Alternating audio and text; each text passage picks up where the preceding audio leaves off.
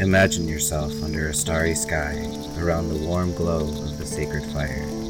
As your hosts, Sarenth Odinson, Jim Two Snakes, and Caitlin Stormbreaker talk about shamanism, animism, books, science, psychology, pop culture, and more. Welcome to a show inspired by those late-night conversations by real-life spiritual practitioners. Won't you come and join us around Grandfather Fire?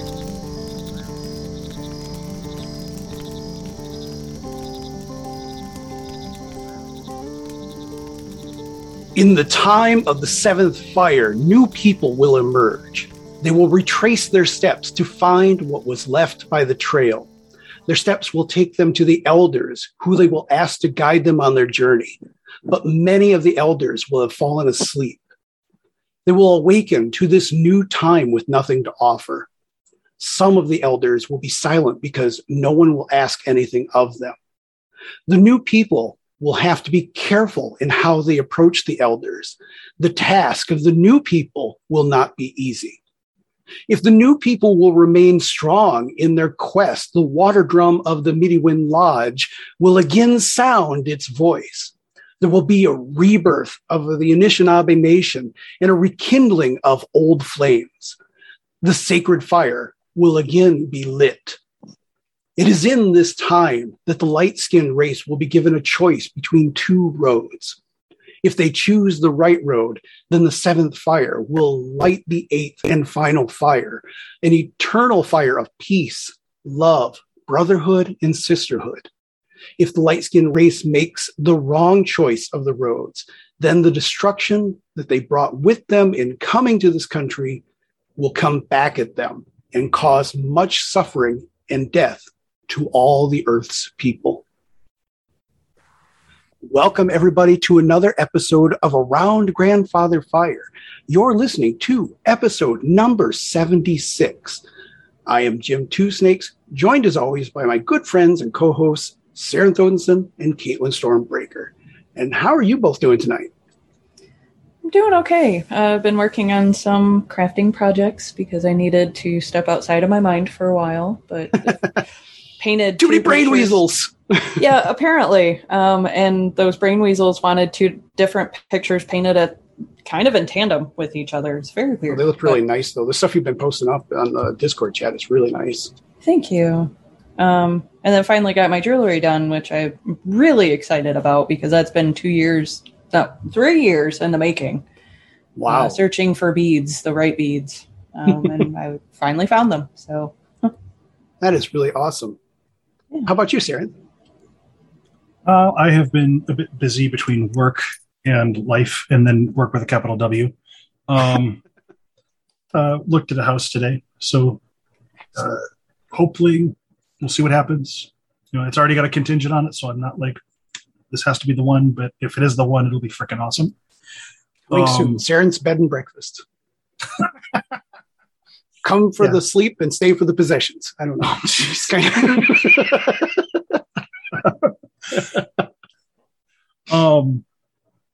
The place we're looking at actually is one property with two houses. One's a 4,700 square footer, and the other one's a 2,700 square foot. And the 2,700 square footer isn't actually finished yet, so it doesn't count as a residence. So we'd have to do some work and we'd have to finish it up. But oh my God, the place is just awesome. It's a former wedding chapel, and it's really close to our home. So that's really awesome. Crossing fingers, throwing down fehus and other rooms as appropriate. That's really cool. Yeah. And so a lot of the prosperity work that I've been doing over the last couple of years is really coming to the fore because I've talked on the show about carrying on a relationship with the money spirits and the Dvergar, the dwarves. And some of that is starting to really come to fruition. And it's funny, you know, how some people, they'll build their fortune. It'll be a series of just fortune smiles on them. For me, it's been very much the dwarf way of slowly plugging away at it. So that's really what I've been up to besides working and doing spirit consultations and rune readings and things like that. And That has been really satisfying, I gotta say. I take a great deal of satisfaction from doing the work, especially because I get to see people both at the beginning and at really interesting crossroads in their lives. And yeah, I really just want to thank people that trust me with that level of care. That's a real, I don't quite know how to put that into words, but it's a real blessing. Mm-hmm.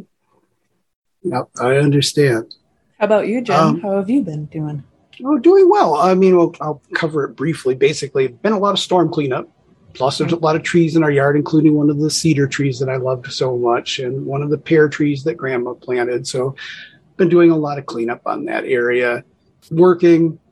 Talking about next spring, replanting part of the yard into an orchard. It used to be an orchard. Ooh. It's a big patch of field called the Old Orchard, although it's not anymore. But we think maybe it's time for it to be again, because then we'd have some pears and apples. The deer would be extremely happy with, as our chickens would probably like it. And it's less area to mow, so that's less pollution. That's less stuff to do. So we're thinking planting the orchard in the spring. So that's what we've been doing, is working on planning that out. Good idea. Fabulous. Yeah. So not bad. Can't complain overall. Once we got power back finally. We're without power for about a week. So that kind of, you know how that is. But yep. Yeah, we lost power for about 4 days. So I feel you. I would know, but we didn't lose power at all. Yeah, by the way, to our listeners, Sarenth lives around the corner from me, and he did not lose power. Oh.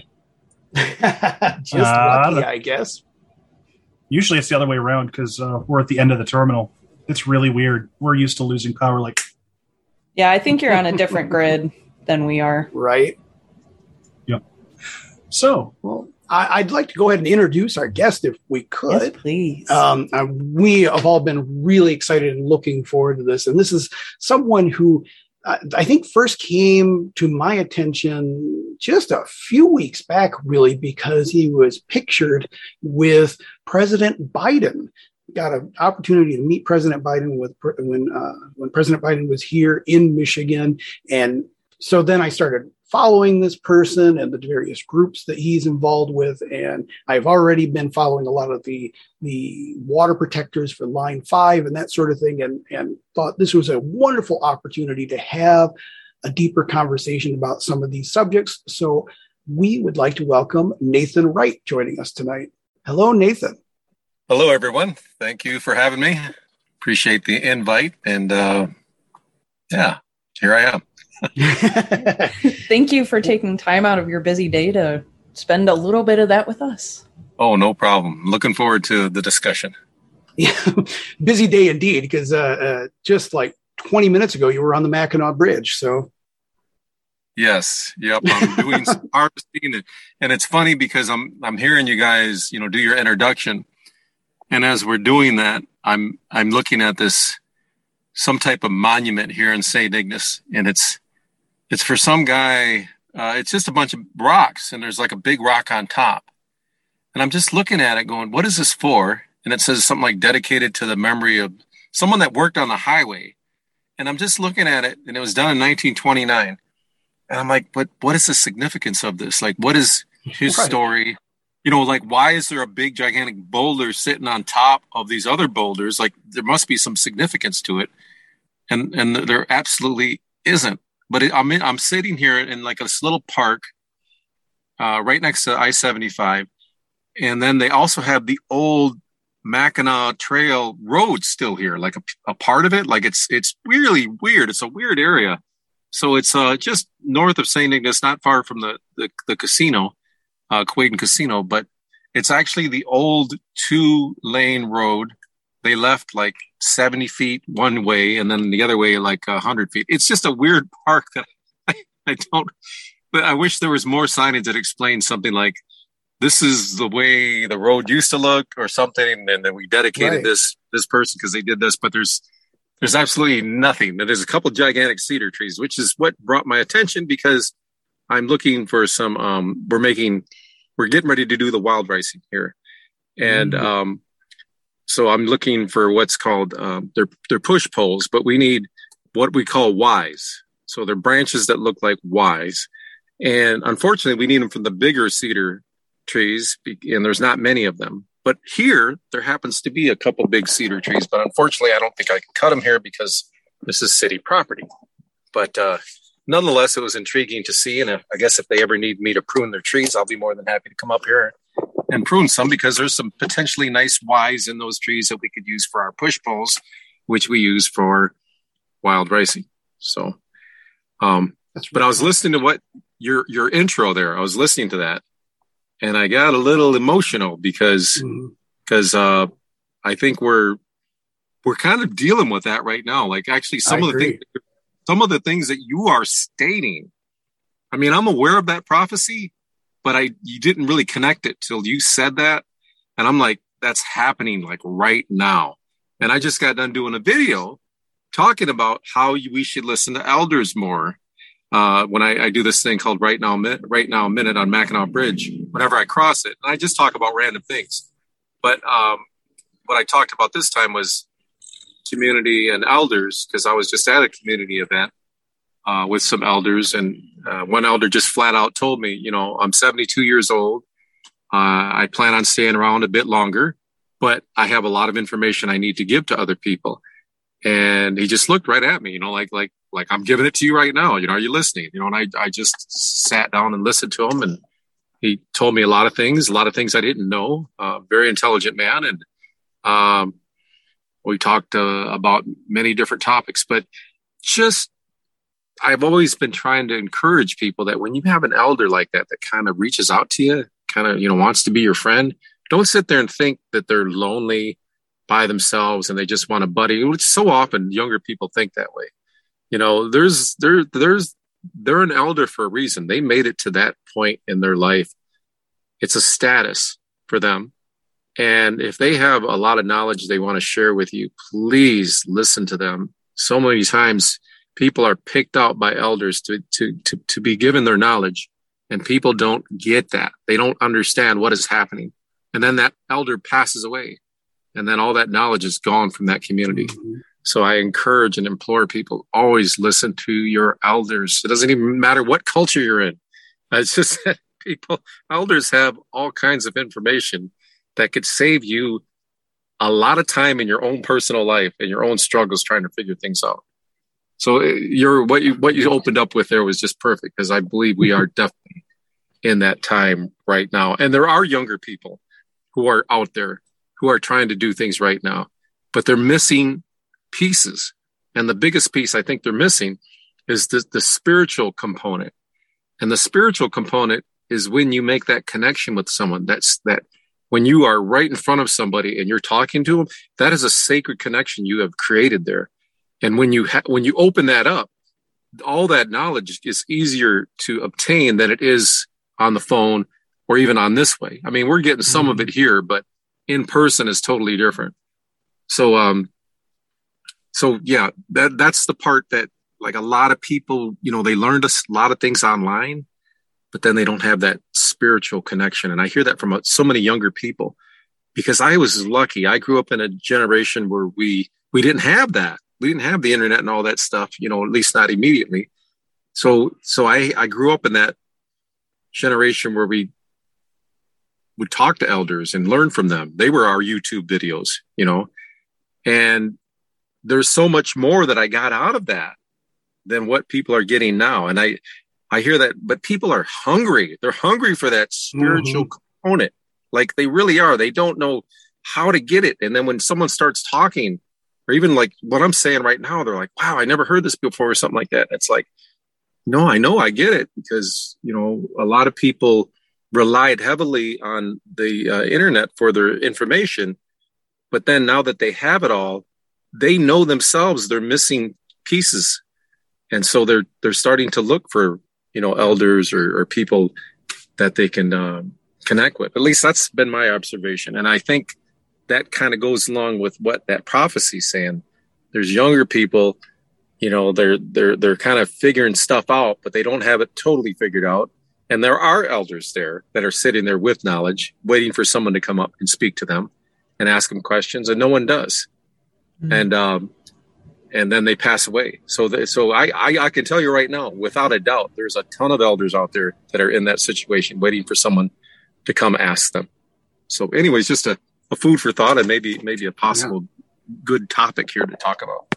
Yeah, I think a lot of people are actually not aware of that spiritual hunger that they're feeling. They don't have words for it. They don't have the vocabulary for it, because spirituality has been stripped from us through consumerism and through the way the world is run nowadays. And so they don't really have an understanding of what they're seeking, but they know that they're looking for something, which is why we do what we do, so that they can put words to what they're feeling, so that they can actually hear our voices talk about this, and then hopefully hear your message and go see their grandparents or even their parents even, and sit down and have a long conversation with them. But I agree with what you're saying. Absolutely.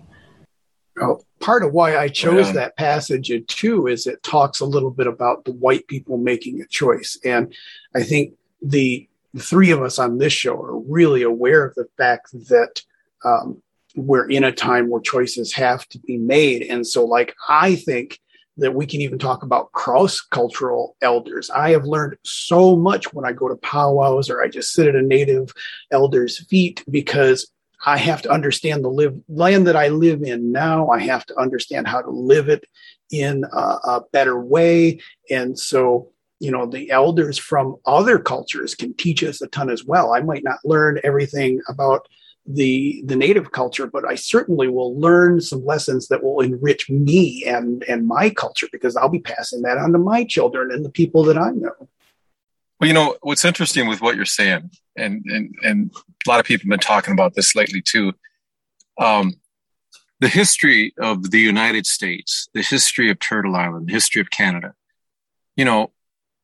it's not just whatever, 200, 300, it's not just that when the United States came into existence.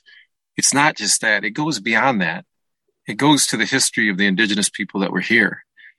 And this thought, this ideal came up from a person that they told me their family came from, I think it was Poland or somewhere in Europe.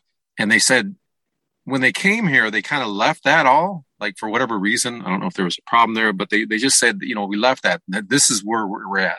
We're here in the United States now. So we want to learn everything about it. So they actually told me that. They said, your history is actually the history I want to learn. I want to know, because I'm here on this land. Mm-hmm. I don't want to know just the history of the people that colonized us here. I want to know the history of the land and the people that lived here.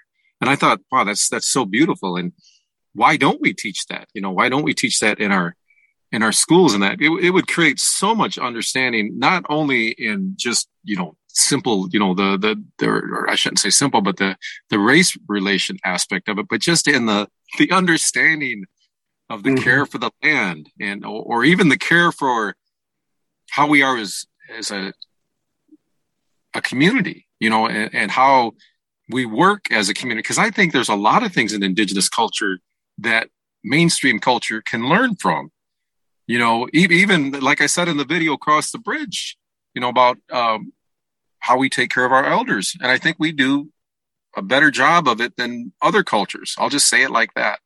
And I was using an example, like when we go to sit in a car, let's say there's four of us and there's four seats in the car. There's an older person with the other three, the driver, and then there's the older person. All three of us know who that older person, we know where they're going to sit already. There's no argument. No one's going to sit there and no younger person is going to jump and sit in the front seat, because they already know who that's designated for. Now that seems so simple, but if you do an experiment, you'll see other cultures don't think that way. It's more like whoever gets in the seat first gets it, or a person has to ask. You see what I mean? It's those little nuances that we do of respect towards our elders. And our elders know this. They know we treat them with respect. They know we'll give up the seat if they want. A lot of them are very humble, and they're like, no, that's okay, and we'll do it anyways. But that's how we are. And I like that we're like that. I like that we're respect, because there is something that we do get out of it, even though we shouldn't expect anything out of it, but we do get a tremendous amount of knowledge from them, knowledge on life, stuff that would save us time, you know. And sadly, you know, like a lot of cultures, a lot of times people in their, you know, teens and 20s aren't listening as well as they should. And they get older and they come back and start asking questions with those elders. But I just like that notion of the history of the United States continues beyond when the Declaration of Independence was signed. It's before that. Wouldn't it be wonderful if all different areas taught that history and culture, even just some of the things that we did, the agricultural work, stuff like that, or even the remnants of some of our work that we've done, like a gardens we planted, like with the wild rice. There's these wild rice gardens that we planted that we still tender to this day. There's new ones that we're planting. There's ones that we're reestablishing that were there that are no longer there. And with that means we need clean water. So we need to take care of our water like that.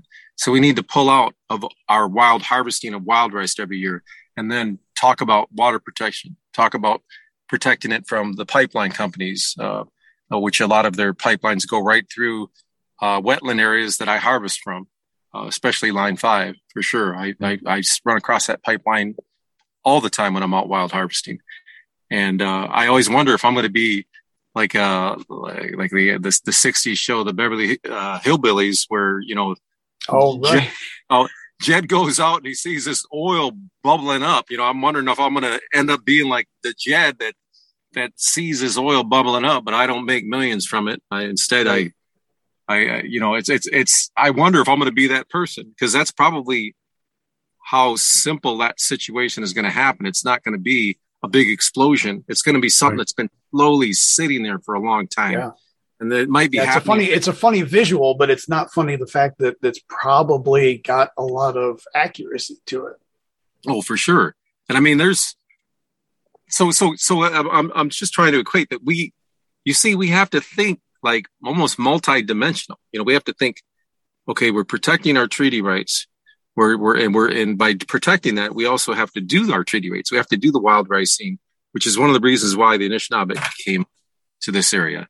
Is for the food that the monomen, the food that grows on water. But then on top of that, we have to make sure the water's protected so we could have the treaty rights. And then, you know, there's all kinds of things that are happening right now that are really off balance, that are confusing for us as people. Even like the fish, you know, a lot of the fish are starting to become contaminated or high levels of mercury. And there's actually some people I know that aren't even eating fish no more. And this is one of our treaty rights. This is one of the things that was given or not given to us was treaty rights. As we all know, they're retained rights. They're not given to us. Right. We're retaining the rights that we have. A lot of people misunderstand that and think we were given those rights. We are retaining those rights.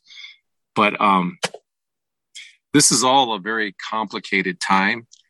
And, you know, add on top of it with COVID, everything that's going on, it's just everyone is wondering what the heck to do at this point.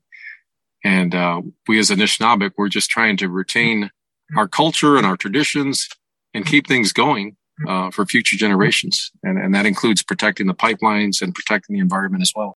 Something that occurs to me as I'm listening to all this, you know, I'm thinking, you know, Line 5 is Enbridge Energy.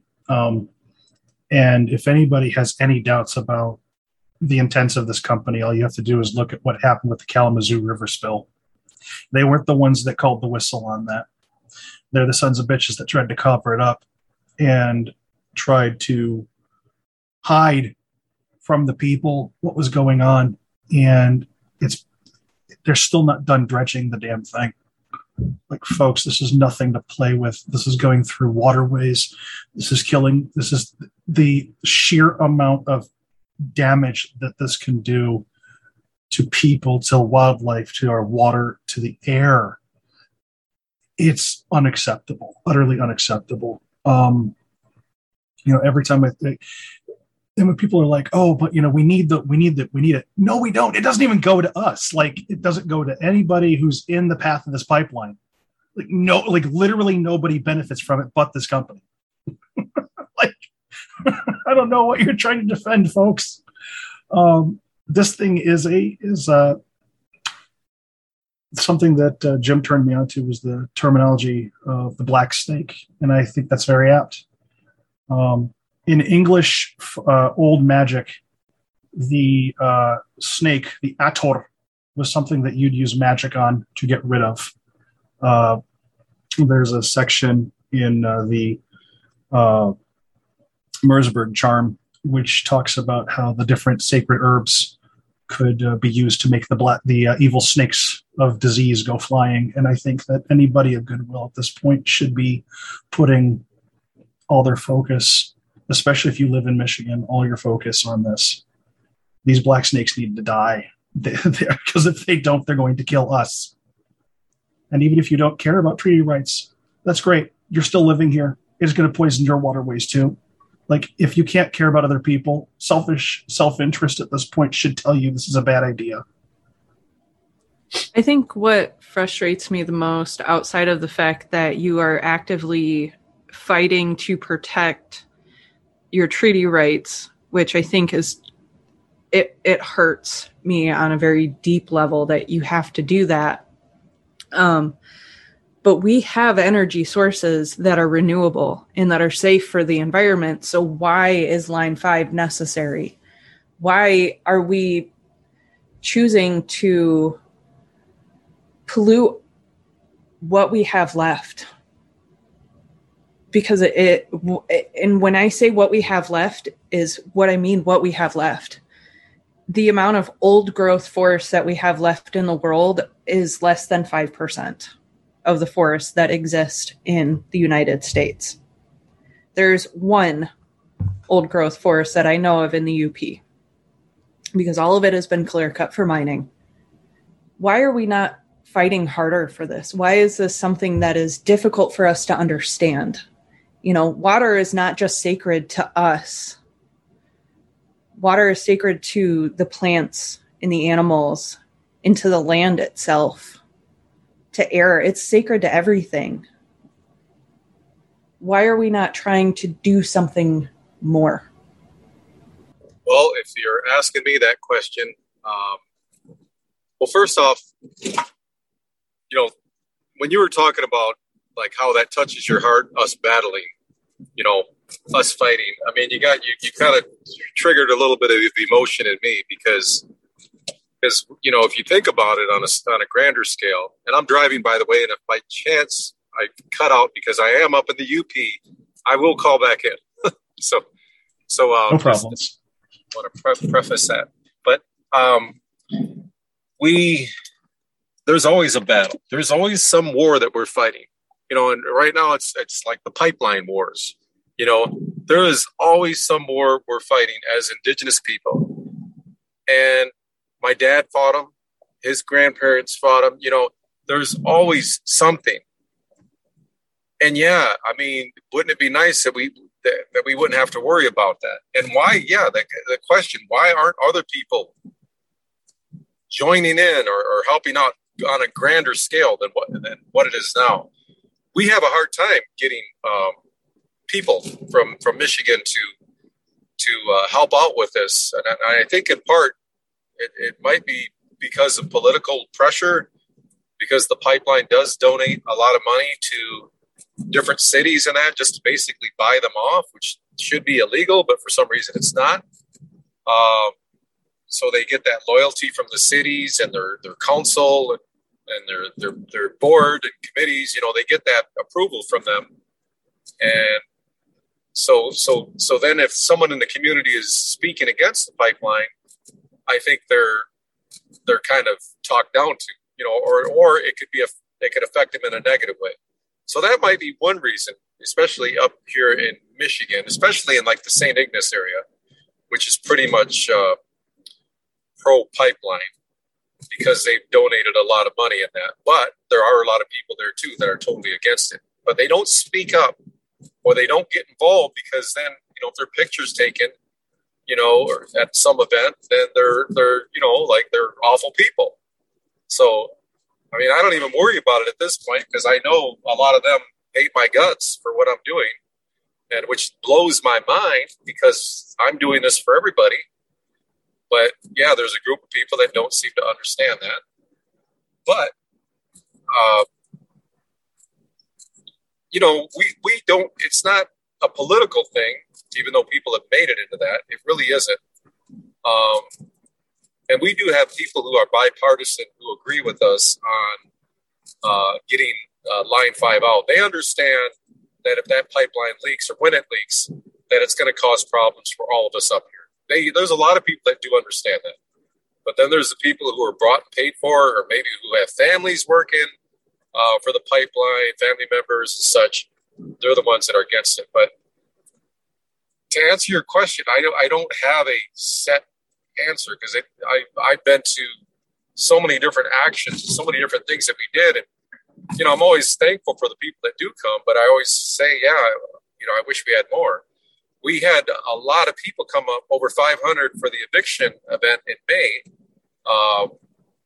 which Mackinac Day, my group, was a part of, and a couple other groups that helped organize that. And that was amazing to have that many people. But a lot of those people also came from Minnesota too, because we had Winona LaDuke come up. So she brought a lot of the groups that she's associated with. So wouldn't it be wonderful, though, that if we could do one here in Michigan, where we could actually have 1,000 people up here that are all from Michigan, that are all concerned about having the pipeline shut down, and because they understand that we don't want to have our lakes contaminated. We don't want to have an oil spill that will never be cleaned up, like Alaska Valdez, that oil spill from 40, 50, whatever it was, 40 years ago, 30 years ago. That pipeline is still, that oil spill from the ship is still, you can still see it. You go there, pick up a rock, it's still there. They are not required to clean up. They're required to do it for a certain period of time, 2-3 years. It's then they go into a court, and it's a judge that makes that decision. Have you cleaned it up? And they say, yes, we cleaned it up. They say, okay, well, how long you've been doing it? 3 years. You spent this amount of money. Okay, that sounds cleaned up to me. Boom, that's it. So people think, for those that think that it's easy for them to clean up that oil, they're wrong. It is not easy, and it'll never go away. In our lifetime, if there's a pipeline spill that happens here, like tomorrow, that will never go away in our lifetime. We will always see remnants of it. And then people will start saying, why didn't we do anything about it? Why didn't we try to stop it? And it's like, people like me are going to go, we were saying this for the longest time. We asked for your help, and we didn't get any. We can't do it all by ourselves. Yeah. It's worth pointing out that the Deepwater Horizon spill that hit 11 years ago is still causing ongoing damage, because even if you got the chemicals which they were touting were going to just take care of this problem, what it actually does is it microlyzes them. It turns them into smaller particles, and it doesn't actually fix the problem. They basically applied a bunch of Band-Aid solutions that on the surface looked like it fixed the problem, but they were arresting people on the beaches for years because of the shit that was washing up. Pardon my... it makes me so unbelievably angry just how much grift and horseshit these people get away with. Because they make the people, they lulls people into a false sense of security. Sorry. Yeah. Well, like you were saying, Jared, the Kalamazoo River oil spill here in Michigan, that was in 2001, I think it was. And there's still places along that river, people who own houses and property, they're still using bottled water, even though they're right next to a river. They're still can go out in their backyard by the river and turn over a large stone and find oil. That was 11 years ago as well. Yeah, it doesn't vanish. It doesn't just go away. And especially with some of those areas where the wild rice is growing, correct me if I'm wrong, Nathan, but where the wild rice is growing, you don't even have good water flow or movement like you would for a river. So it's really just going to seep to the bottom and sit there forever. What really kind of goads my goat about a lot of these things is we have teenagers right now that are doing more than corporations to help clean up the world. I mean, there's that kid, I don't remember his name or where he was from, but he developed a machine, a freestanding machine to float around in the ocean to pick up trash because we have a garbage dump in our ocean that is actively killing marine life. And then you've got Greta Thunberg, who is going around and talking to different countries, begging them to do something so that she has a future. why did that responsibility have to fall to their shoulders? I mean, I know my parents, and this is a phrase that I said to somebody, I don't remember who, but I said hippies breed hippies, which is true because both of my parents were hippies, and they're in the recycling business. They burn waste oil, they recycle car parts, they recycle metal, they do all sorts of stuff, and they make sure that their land is clean and not polluting the farmlands around them. Now, they can't speak for every salvage yard in Michigan, but their generation, and this is something my mom said to me when I was kind of expressing my anger and frustration over this, their generation was sort of lied to when it came to recycling in that day. Because I said, well, if you recycle and if you, little person, do all of this stuff, then you're really helping the earth and you're really doing these amazing things, while the corporations just kind of snuck through the back door, not really doing the same thing and continuing to put out the same amount of pollution and corruption into the world and keeping everything kind of under the rug, like, oh no, it's totally on you guys. Yeah, if you do it, we can save the earth. And a lot of people thought they were nut jobs for collecting cans and bottles off of the side of the road and taking them to be recycled. And even now, being an avid recycler, there's still kind of that stigma of like, oh, you pick up trash in a public park? That's so gross. Like, why would you do that? That's somebody else's garbage. And it's like, well, I came here to enjoy nature. I didn't come here to enjoy your garbage dump. I think something I wanted to pick up on, if you don't mind. Go for it. I think asking, the why question is fine, but after a certain point, it's like my mind goes to Gandalf. I wish, his conversation with Samwise, I wish, we didn't have to deal with all these things. It says, so do all who live to see such times, but that's not for them to decide. All we have to decide is what to do with the time that's given to us. It sucks. It's unfair. The native peoples of this world should not have to fight so damn hard for what they retained as their rights. They shouldn't have to do all this fighting for 80% of the biodiversity. It shouldn't be on the backs of the younger and the children. The older people who actually have the money and the power should be making the correct decision. But at this point, if they don't want to make the correct decision, well, they're in the wrong, and we have to oppose them. And regardless of how right or wrong they feel in their hearts, we know what reality is. We know what's at stake. We know that our gods, our ancestors, and our spirits are calling us to action. However, we can come to that action. Not everybody can go to a protest. And this is something I know we want to talk with Nathan about, so I won't go too much on it. But the why is a good question, but ultimately, I guess I just go, good question, but I care more about what are we going to do now, because unfortunately we're saddled with this and it sucks. Yeah, and you're right, it does suck, and we've kind of found ourselves at the point of, oh no, I lost it. Oh, we're at the point now where you have to remind yourself that the thought of, well, somebody else will do it no longer applies.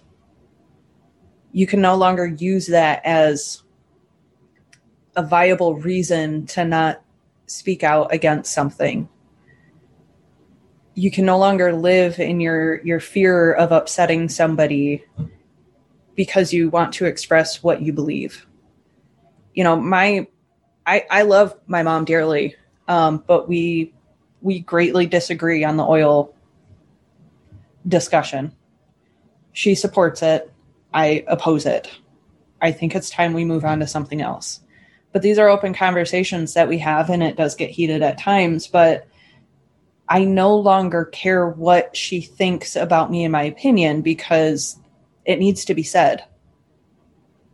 And there are people in my life, and I will say it, and I will say it again and again, and I don't care anymore what people think. I will fight for this. I will speak my voice, because somebody has to do it.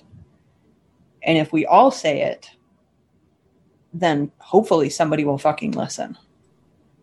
Well, the realistic thing is that by many accounts, it only really takes 3% of the population being very actively protesting to really swing public policy.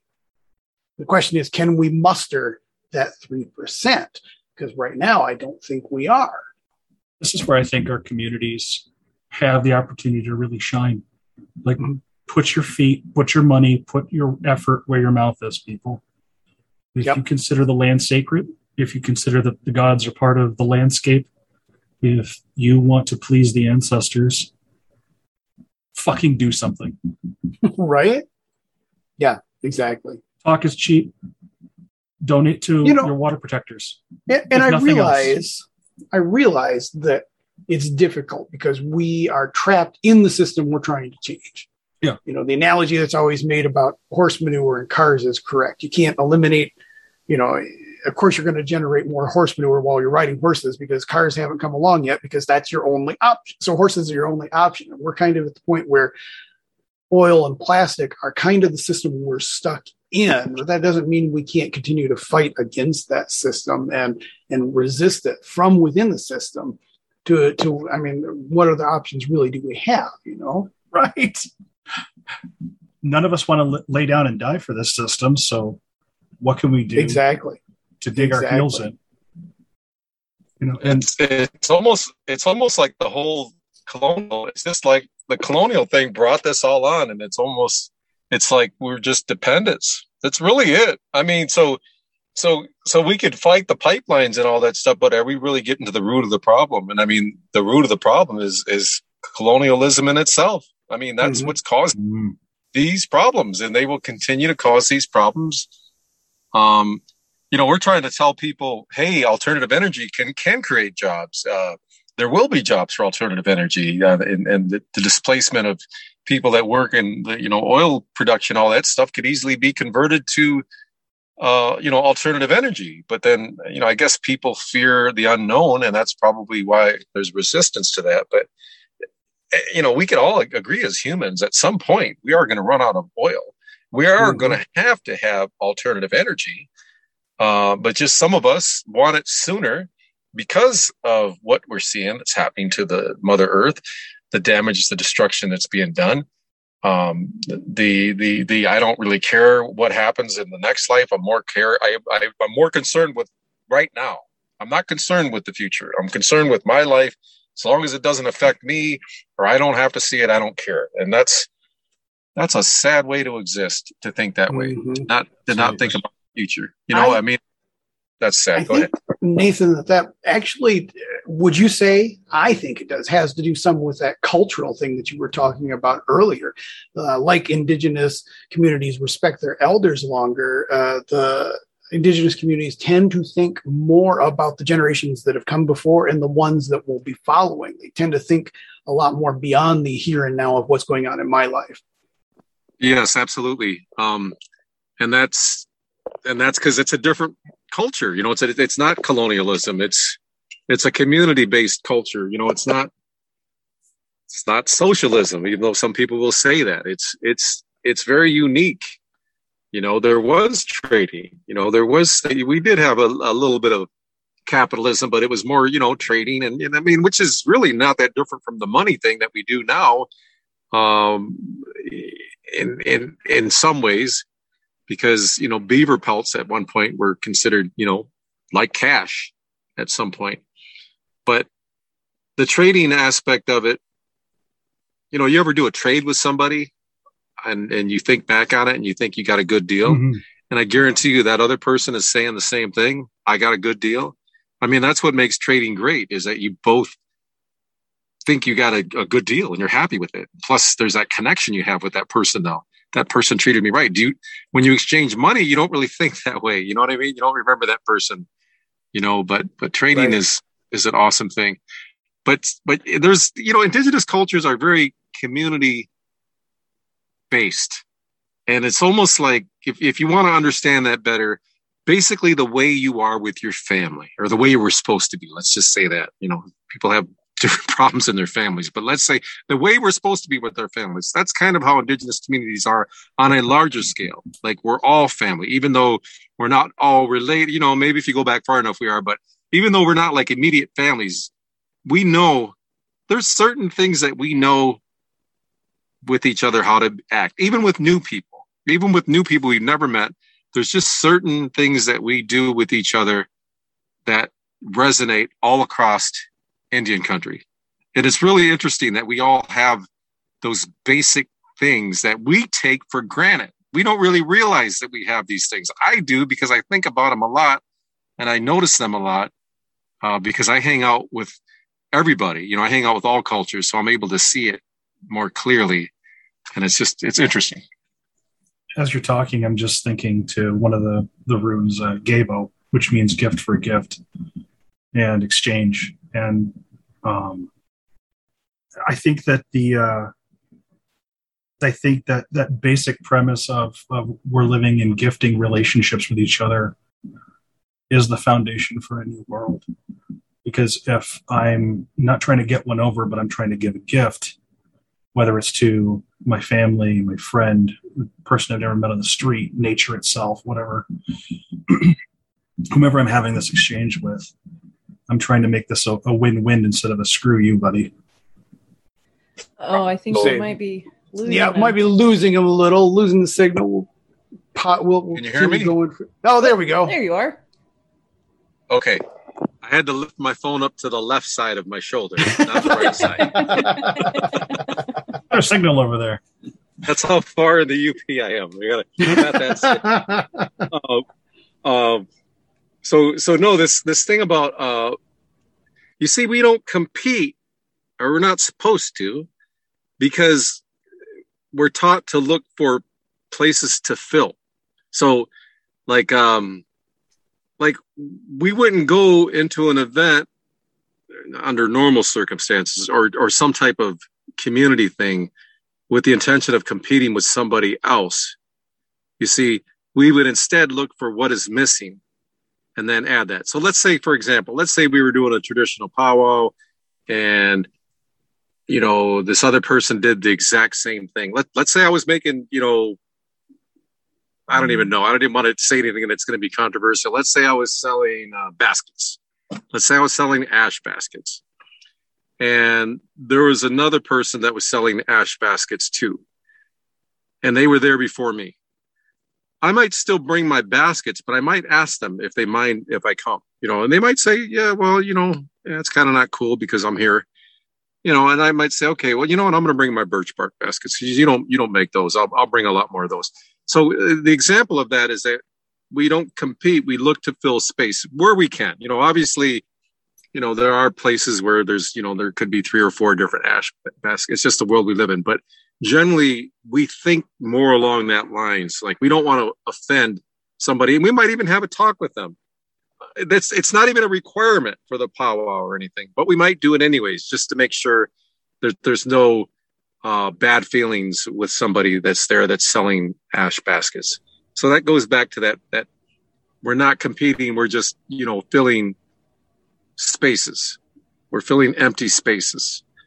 And I think that's the way we've always operated. And I think that's why Indigenous people, we're multi-skilled. We have a lot of different skills, especially, you know, the farther you go back. I mean, there's a ton of things that each Indigenous person knew that were amazing just to survive up here.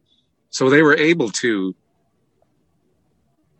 flip, to just do something different because they had so many skills. So they didn't worry about competition, which makes people here, like the mainstream, how there's so much worry about competition.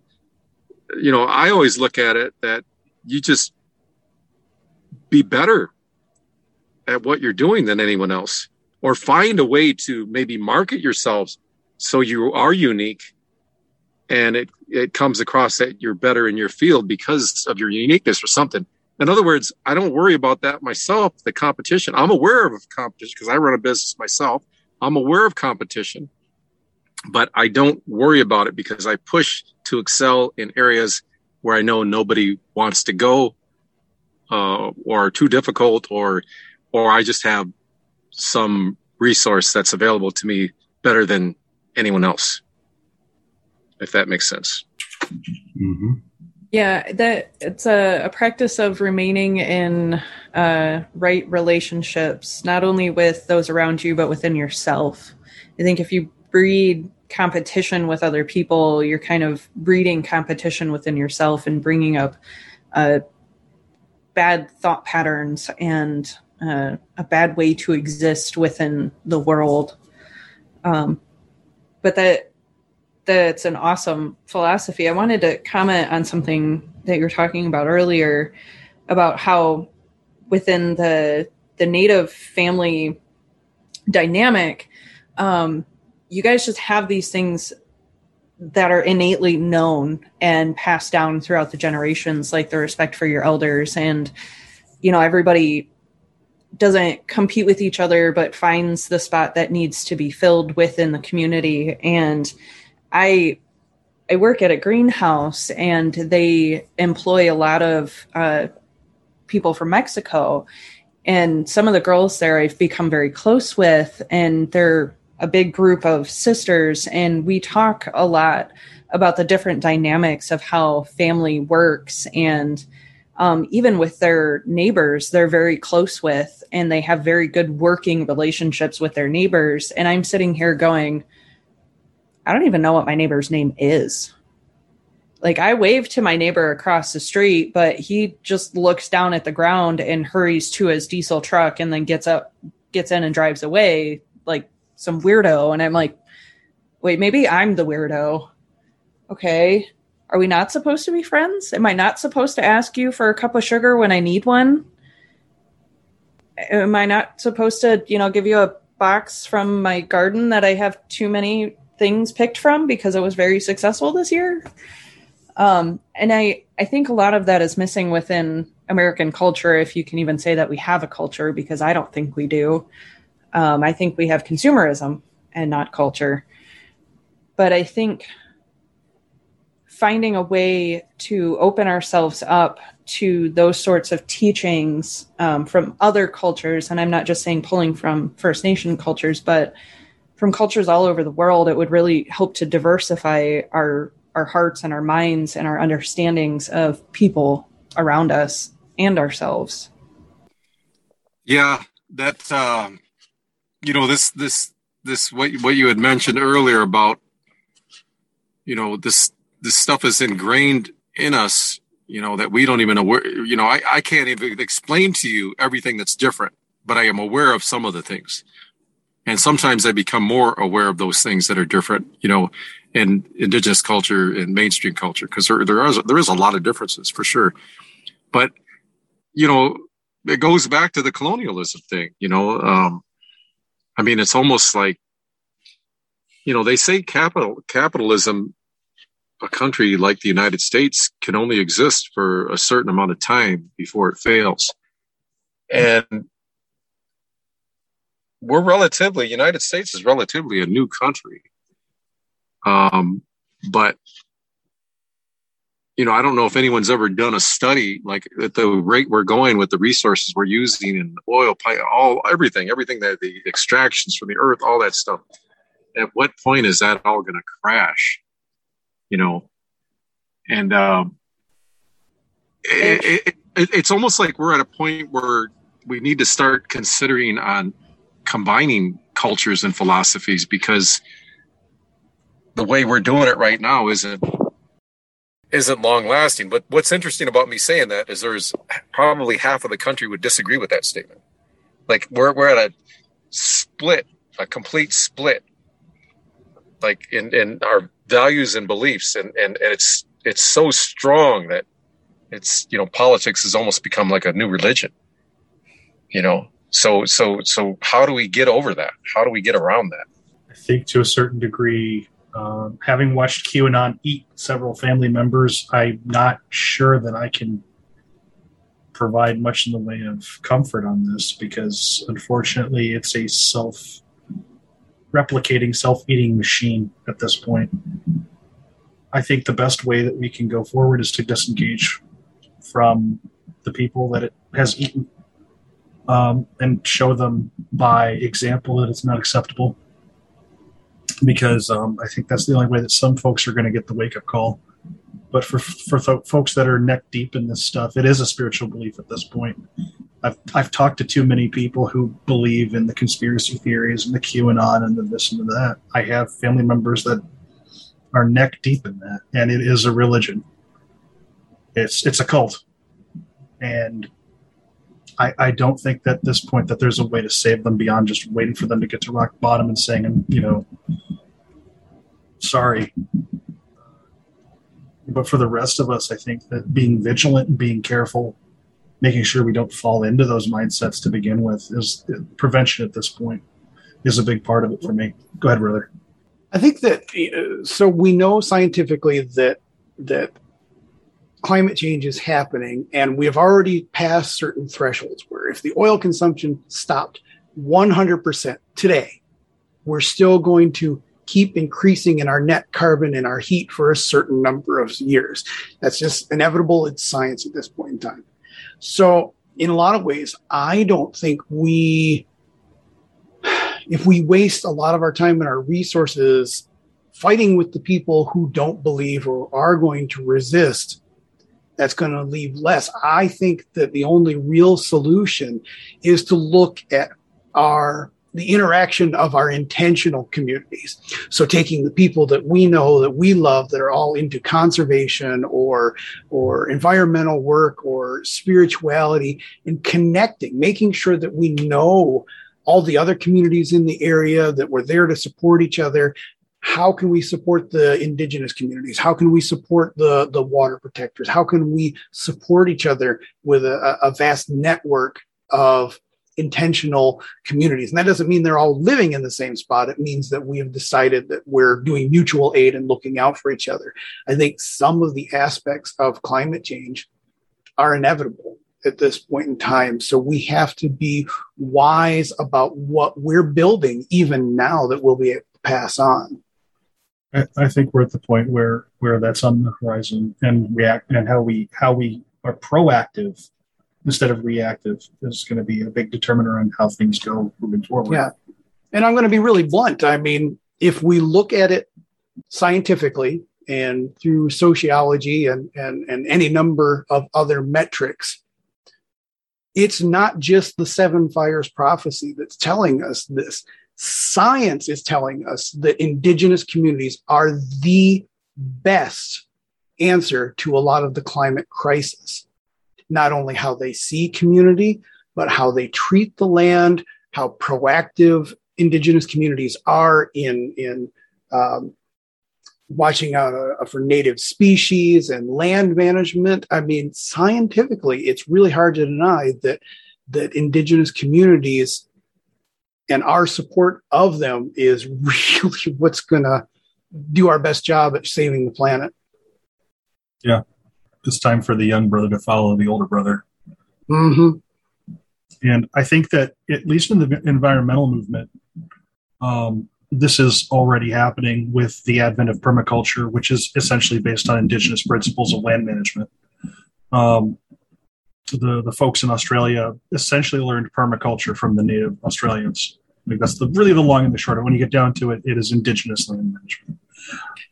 Actually, that kind of leads to a question. Nathan, I'm kind of curious because, you hear us talking about this and you interact with a lot of people that are protesting the pipelines and that sort of thing. And we even with that aspect of the spiritual hunger that you mentioned earlier.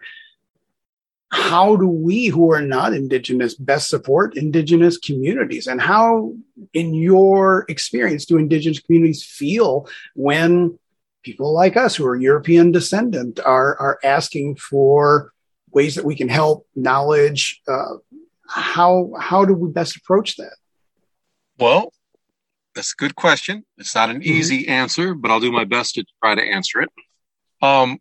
First off, I want to say that as an herbalist, I had a moment there when I was out in the land looking at the plants and looking at their relationships to each other. And I just started to realize that these plants are working together, even though they're different species. They're helping each other out. The trees there was a tamarack tree that had juniper all around it. And I was looking at that going, why is the juniper around that particular tree? It's almost as if it's protecting it. And I came to the conclusion that that was the mother tree. And from that tree, there was the little offshoots that came out for the other trees to go from its roots. But that was the important one. So the juniper, in a sense, was protecting that. And this was, I don't know if this is any book or anything. This is just my own personal observations.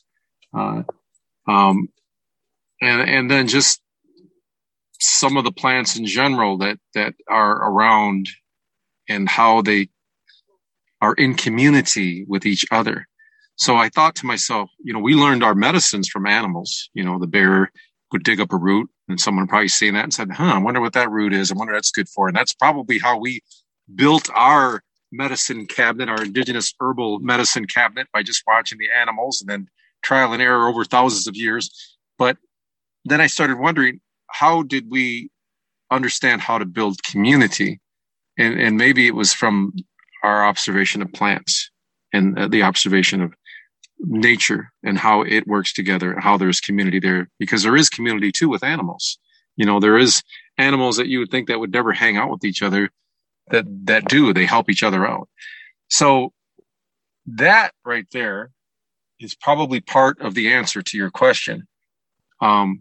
Where can we fit in, and what can we do?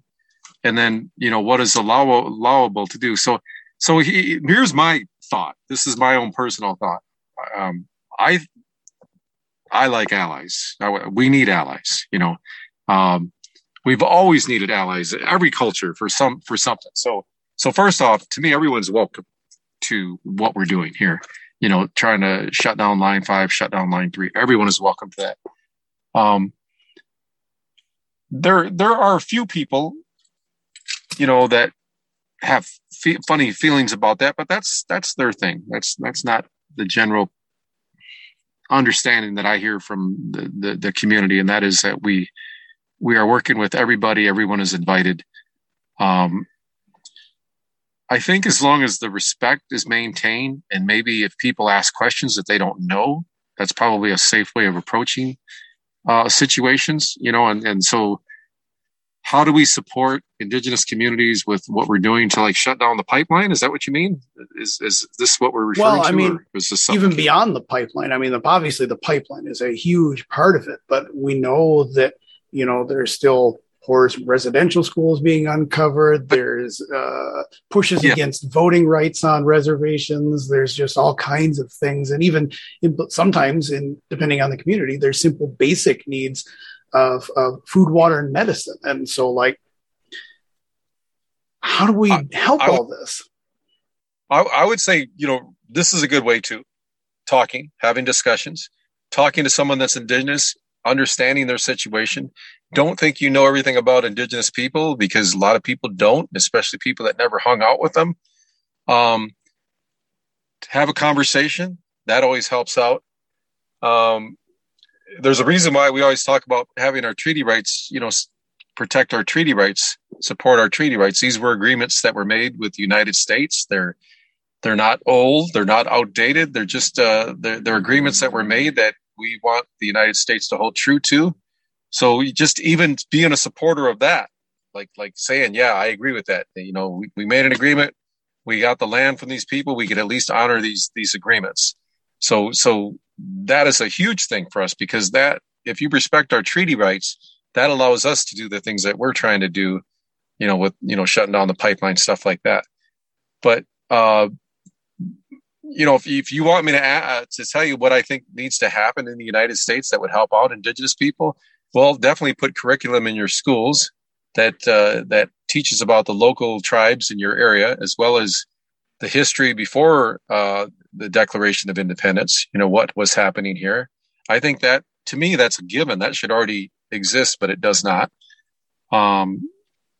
Respecting our treaty rights, protecting our treaty rights, and not viewing us as a threat to your lands or whatever. There was a thing that Little Shriver's Bay Band was trying to do. They were trying to draw their old border lines that they had with the reserve. And part of the reason why they were doing that was for legal jurisdiction. And the main reason is because, the problem with missing and murdered Indigenous women, a lot of times if something happens on tribal lands, there's a rape or whatever, anything like that, we can't try that person. We can't, if he's mainstream, we can't try that person.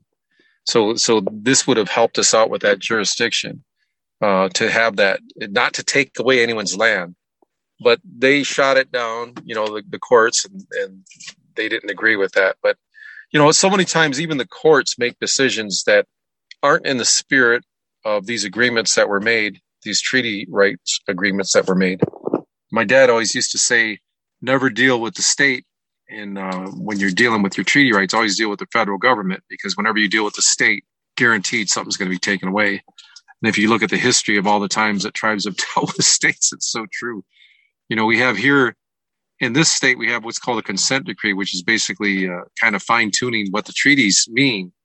But in Wisconsin and Minnesota, they don't have a consent decree because they went to the Supreme Court, and the Supreme Court agreed that their rights are retained under their treaty rights. But here in Michigan, we have what's called the consent decree, which we're currently working on right now, a new version of that. And it restricts us. So helping out would be asking questions, showing support. If you don't understand something, ask somebody. If you don't know what to do, because I know, especially with cultural misappropriation, stuff like that, I know some people don't know what to do. But the worst thing you could do is not anything, is nothing. That's the worst thing you could do, is become so afraid that you don't even want to ask a question because you think it's going to offend somebody.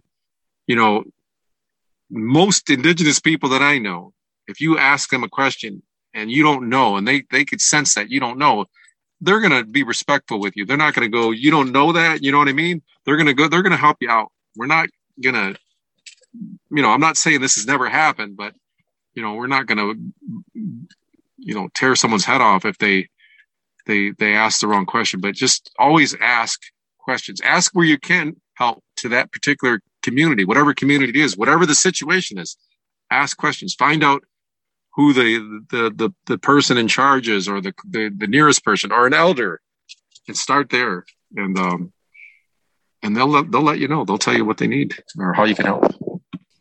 So I actually have an interesting question for you that if you cannot answer, I understand. But it's something, as a European descendant walking a pagan path, and having a friend that is Lakota and has taught me very, very little about his traditions, but enough to help me understand, I guess. What sort of advice would you give to someone of my lineage and my path in how to live in better relationship with the land spirits that I live with and on, because obviously the land that I currently possess was not always mine. What would be the best way for me to interact with them in a respectful manner? Okay. Well, I think, the connection you have with your garden, like the way you grow a garden, that's kind of that same connection like we have with the lands, especially me. I mean, you're talking to someone that harvests everywhere. So I have a vast connection. And I remember harvesting a lot when we had, the company started. We had a co-founder. She's no longer working with it. But when we started out, I used to harvest in the woods, and I harvested with the ideal that I was making the connection not only with me, but also for her as the co-founder of the company. But then as time went on, I started to realize that's not really fair, because the connection that I'm gaining from being out in the woods a lot to the lands is my connection. It's my personal connection. I can't make that for somebody else. It's personal. So I stopped thinking that way. Like I can't think that way, not to be selfish, but the connection that I make with the lands is from my experiences that I've had with them. desperate moments that I might have had where I was in a snowstorm and got stuck out in the bush in the wintertime, and I had to go underneath the tree and not know if I could get back. And, I was all sweaty and wet and everything. That's these experiences that I've had at different times, or the eureka moments of finding a plant or whatever. I mean, the connection is like the connection you have to like elders or your family or visiting. I don't know really how to put it into words other than I go and see them often. And I have said to them goodbye when it was fall time. Like last year I did in a certain area that I really enjoyed harvesting. I said, I'm going to miss you and I'll see you again next year. Be safe.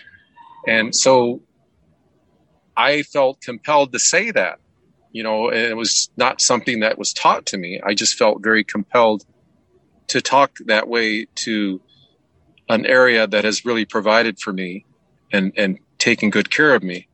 So, that's one thing. But the other thing is, when I walk through plants, I avoid, even though I'm walking on plants and grass, I try to avoid certain plants. Well, most of them I try to avoid. I walk with intention to not hurt them. I put tobacco down using my left hand because that's closest to my heart. I put tobacco down to let them know that I'm coming in, what my intentions are, who I am, why I'm there, why I'm harvesting medicines, what I'm going to use them for, who's going to use them, and that my activity there is going to help the plants grow. When we walk on roots, that's stimulating the roots and making them grow. When we cut some of those plants, that's also stimulating them, making them grow. There's a saying that we have up here: if you don't, plants will go away if you don't use them. So there's a teaching in that. I didn't understand what that meant. Now I do, because it's my activity. When I bump seeds, when I'm going out harvesting from certain plants, that's making that plant stay.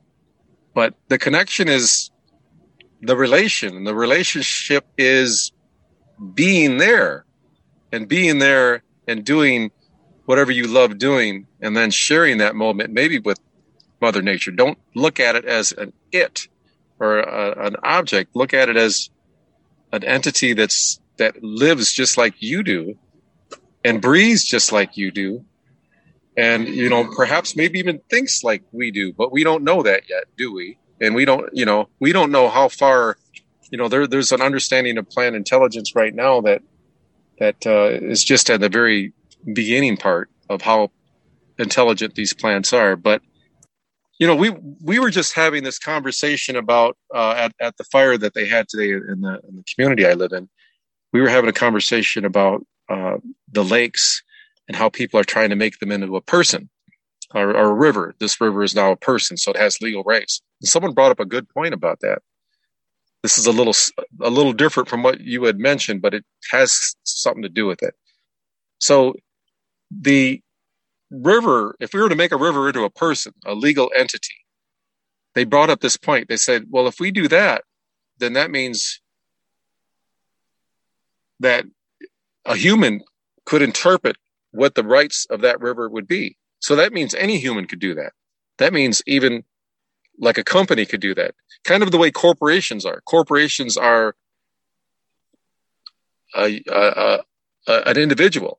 And so it takes away all the responsibilities from all the people that own that corporation.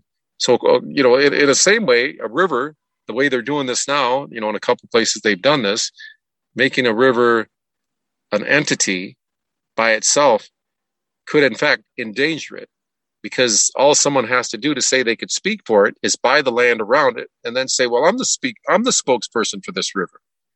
You know what I mean? I'm the one who talks for the river. So there is a true danger in that. And we just carried on the conversation and basically said, the river is greater than us. They've been here longer.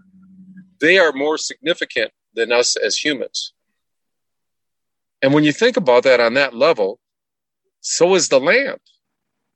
The land is deeper than us. And that's why, when we see the stuff that's being done, it's very hurtful as Indigenous people, because, we're raised to take care of the land. It's a responsibility that is given to us to take care of the land. So it's a relationship. I'm looking at the clouds right now. I'm looking at the sunset, the clouds, everything up here in the UP, the trees, everything. And just being here right now, I'm developing that relationship. I'm parked in this near this boat launch on Pine River. I've never parked here before, but I'm observing the trees, the goldenrod that's around me, and some of this wild parsnip, which I'm not a big fan of because it's like poison ivy. And if it gets on you, it gets pretty bad. But I'm building a relationship just by being here. I'm feeling that wind blow on me, and just I'm hearing some kids in the background having a good time. So I don't think of this as just me sitting on the side of the road talking on a phone. I'm here. I'm a part of this. So it's really hard to explain, but I hope that makes sense. My best way to explain it to somebody, especially someone that's gardened before, it's that relationship you have with that garden, that responsibility you have. I have to water the garden. I have to go take care of it. I have to make sure it's okay. Well, I do the same when I wild harvest. I check on places. Is that plant ready yet? Oh, what's going on? Oh, someone's clear cutting over here. Okay. What can I do? Can I do anything about it? Just things like that. So I look out for it. And the last part I wanted to mention about this that was also talked about with some of the Little Traverse Bay Man elders is that just to give you an idea of how far out we think about this relationship. So we pull bark off trees, and they still live. Birch bark being the greatest example. We could pull birch bark off of a tree and it'll still live. But we also do it with different trees like basswood and some cedar trees as well to make baskets. And it still lives. We just take a strip off the side. But when we do that, we're making an agreement with them. We're saying, we're going to protect you. We're going to look out for you. You're going to live long. So when people come and they clear cut after we make that statement, that does not sit well with Mother Earth, and it doesn't sit well with us. So we were talking to the DNR about having those trees designated as culturally significant trees because of our activity that we do with them. But see that right there, that just the fact that we're worried about that tree, that we use that bark, that single tree, we're worried about that one little tree, where most cultures probably could care less.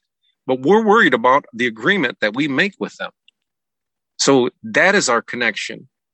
And I can't really explain it other than just your own personal relationship with the land.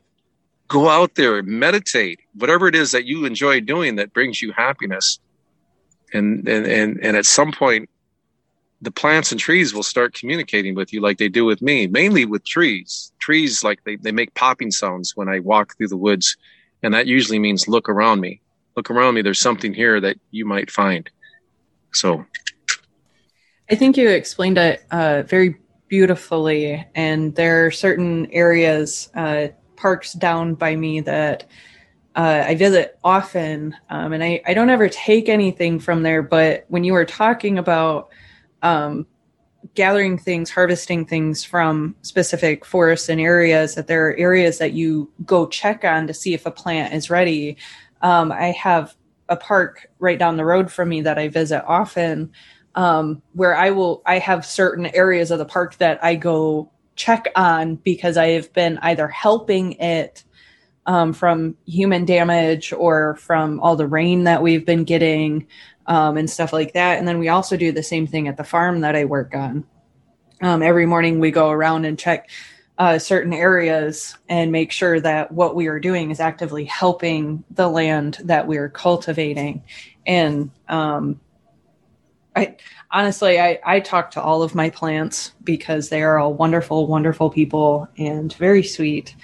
And I always feel a little bad when I have to cut them back or prune them or fix something that has been damaged either by pests or animals or whatever. And I always find myself talking to them saying, I'm so very sorry that I have to do this, or I'm very sorry that this happened to you, but let me care for you to make you better. And I actually brought a rose bush on the brink of death back to life, and she gave me a flower. She gave me one final rose for the season. And I was like, oh my God, success. I did it.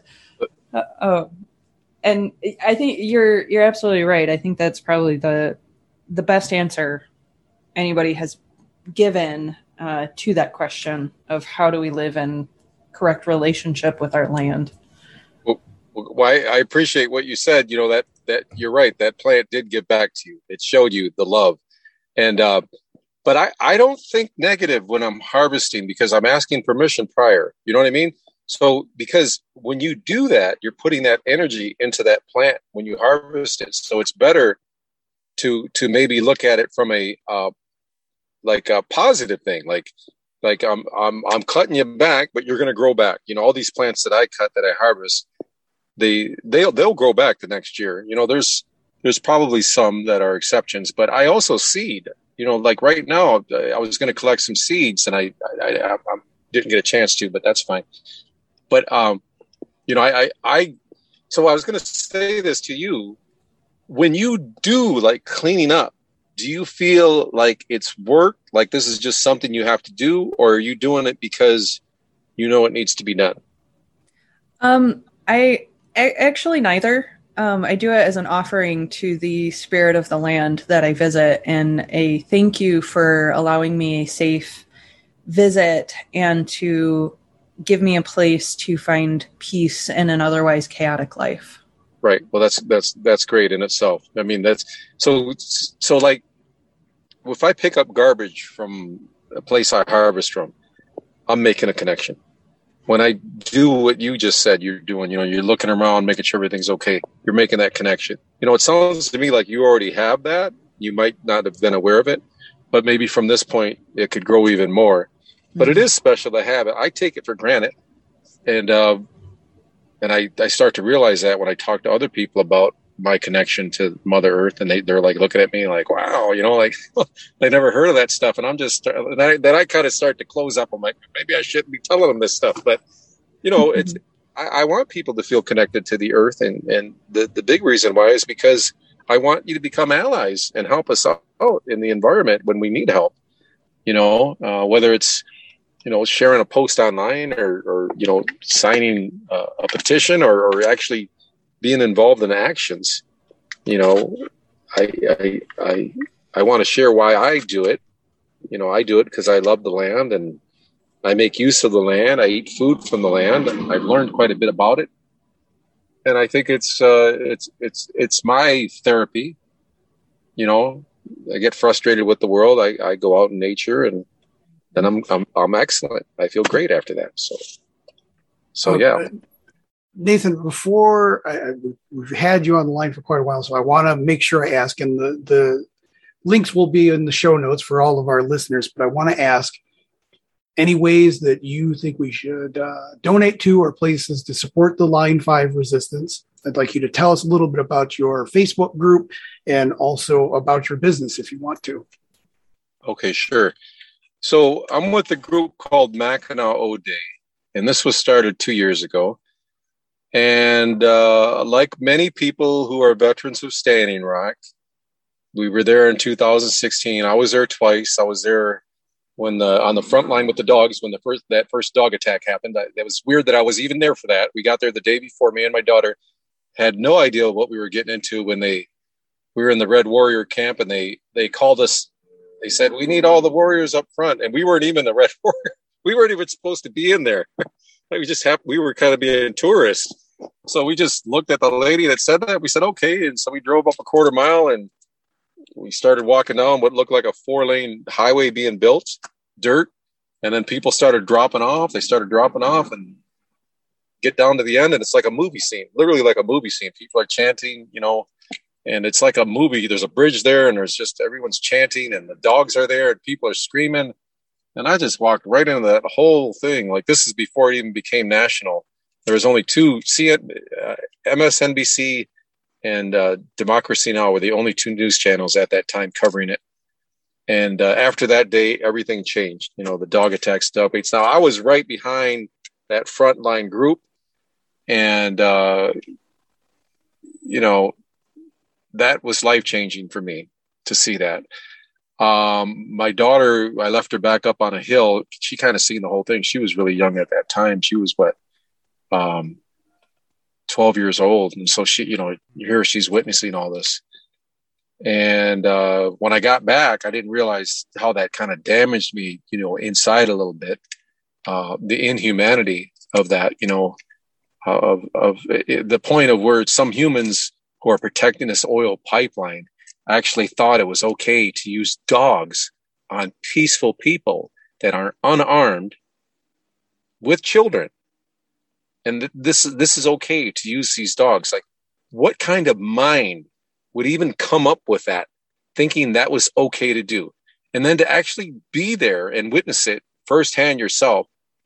So after we got back, my daughter interviewed me, and I couldn't believe how much emotion I had in me over that. Because when you're in it, you're standing strong. You know what I mean? But I had so much emotion, mainly just my disappointment in humanity to even think that was okay. So subsequently, they never did that again. To my knowledge, they never used dogs again. But just the stupidity in that, even from a PR perspective, how negative that comes, because that experience there, that dog attack, led to all of the whole world finally watching that. That dog attack that day led to Standing Rock becoming what Standing Rock became. Oceti Sakowin. That is the event that changed it.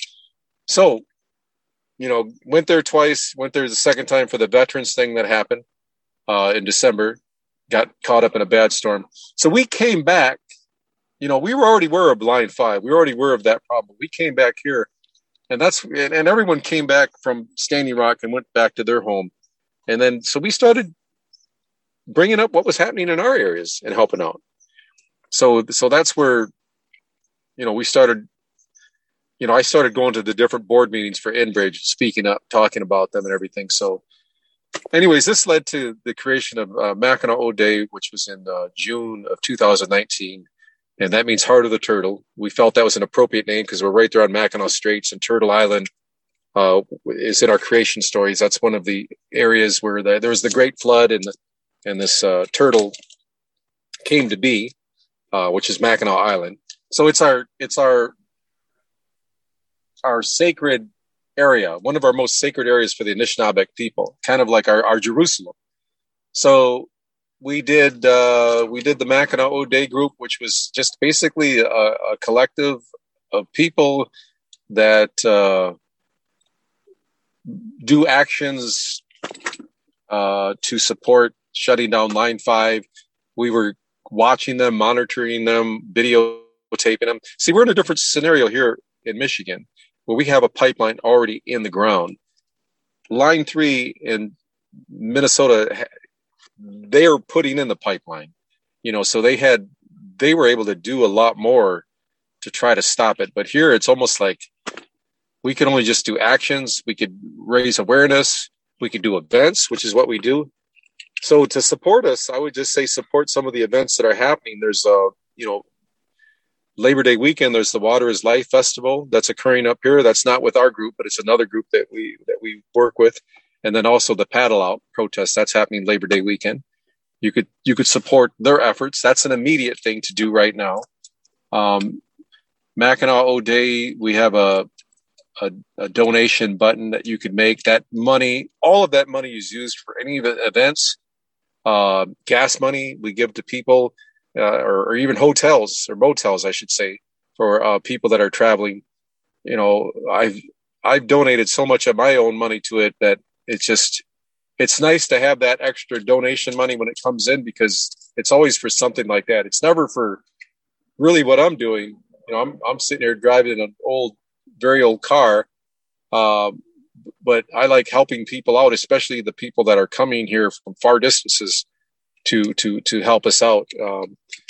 And so that's where a lot of that money goes towards, is helping get these people logistically here to help us out. So the donating to Mackinac O'Day, I believe there should be a donate button. We just switched the site over, so I'll have to look tonight. If it's not on, actually it'll be up by the time this is up. It'll be up there. But it's just a donate button. Participate in activities and actions. When we have them, come participate. Don't be shy. Come out with us. Hang out with us. We always have a good time. So that's www.mackinawode, MACKINAWODE.com. So that's for that part. That's for the line 5, shut down line 5, shut down line 3. I have a business, and that business is called Herbal Lodge. And this is one of the reasons why I started doing shut down line 5, because we wild harvest from the area. And so we have a responsibility as Indigenous people to protect the land. So I thought this totally goes in line with what I'm doing and my beliefs. So that's why I'm an advocate for shut down line 5. Some of those medicines that grow right along there in the straits, I harvest like tamarack bark from the tamarack tree. So, these are very important areas to us. And in May, I did a plant walk. I called it the Treaty Plant Walk. And I did that to connect people with the plants in the area and the importance of them, the significance of them, and why we need them, and why it wouldn't be good if the pipeline leaked. So Herbal Lodge, we make a pain relief salve, muscle pain, joint pain, arthritis, fibromyalgia, a nerve pain salve that's good for nerve damage, and then one for dry skin called Nojamog. It's good for eczema, psoriasis, cracked hands, cracked feet. We also sell herbal teas, and we sell mushroom teas like chaga mushroom. So having this business gives me the freedom to also do the pipelines. You know what I mean? Because I don't have to go in 9 to 5, but it also gives me a bigger connection to Mother Earth because I'm out here more, So I discover some things out here. I discover some missing traditions, or there's a lot of gaps in our culture, in some of our teachings and that. But sometimes I'm able to fill them in by my own experiences of being out here in the wild. So, and Herbal Lodge, that one is www.herballodge, HERBALLODGE.com. That's awesome. Thank you so much. Sarah, Caitlin, any last questions that we want to squeeze in real quick? I can't think of anything. You've been very thorough and very Nathan, patient thank you so in answering much. your questions and sharing so much with us. If we were here physically, I'd be more than happy to hand you tobacco for all the wisdom you share. That's right. You got that. Mm-hmm. And when you were talking about the work you were doing out in Minnesota, you brought tears to my eyes. So I guess we traded off on the emotion tonight, but thank you. Thank you so much for this talk. I greatly appreciate it. And all the work that you guys are doing. Well, thank you. And it is all of us. I don't take credit myself for all the beautiful work that all of us are doing that are water protectors. And I want to thank them. I love all of you who are water protectors from line 5, line 3. You guys put so much heart and you guys make me tear up when I think about the work that you guys do, because I know we all know how it is. We take things, we're taking a piece of our life and we're giving it up for Mother Earth, but it's a worthy cause. And sometimes there's struggles with that. Sometimes there are internal struggles. Sometimes there's fights and arguments that happen with people that are trying to do the same cause. But I always like to remind people that, I'm not here to fight or argue with anyone here. I'm here to build unity, and I'm here to shut down line 5 and line 3. And we need to always remember that, to work together, to work with our allies, to be supportive of one another, and do what we can to help each other out. We appreciate you spending the time with us tonight so much. It's really been wonderful and heartwarming and emotional. And I feel like, short of actually sitting down face to face with each other, I can't imagine a better conversation. This has really meant a lot to us. So we appreciate it a lot. Well, thank you. Thank you for having me. And I appreciate the questions you guys asked. And I could tell you guys lots of love I'm feeling from you guys. So I really appreciate that. Even though I'm up in the UP and I have a bad signal, I can feel the love. Well, if you're ever downstate, you let us know. You got some guest rooms waiting for you. So I appreciate that very much. And I'm sure I hope to meet all of you guys personally one day and maybe share some more stories. Absolutely. I would love that. Yeah. And thank you to all of our listeners, all our Patreon supporters. You guys support all of us so much, and we appreciate it. Your support helps us to bring you shows like this, and whether that's a monetary donation through Patreon or it's just spreading the word. And on such an important topic like this one, protecting water and land rights and treaty rights, we really hope that you will help us by spreading the word and getting this show out. But we appreciate you all so much. Once again, Nathan, thank you. Chi Miigwech for joining us. And we'll talk to everybody else next time around the fire. Miigwech.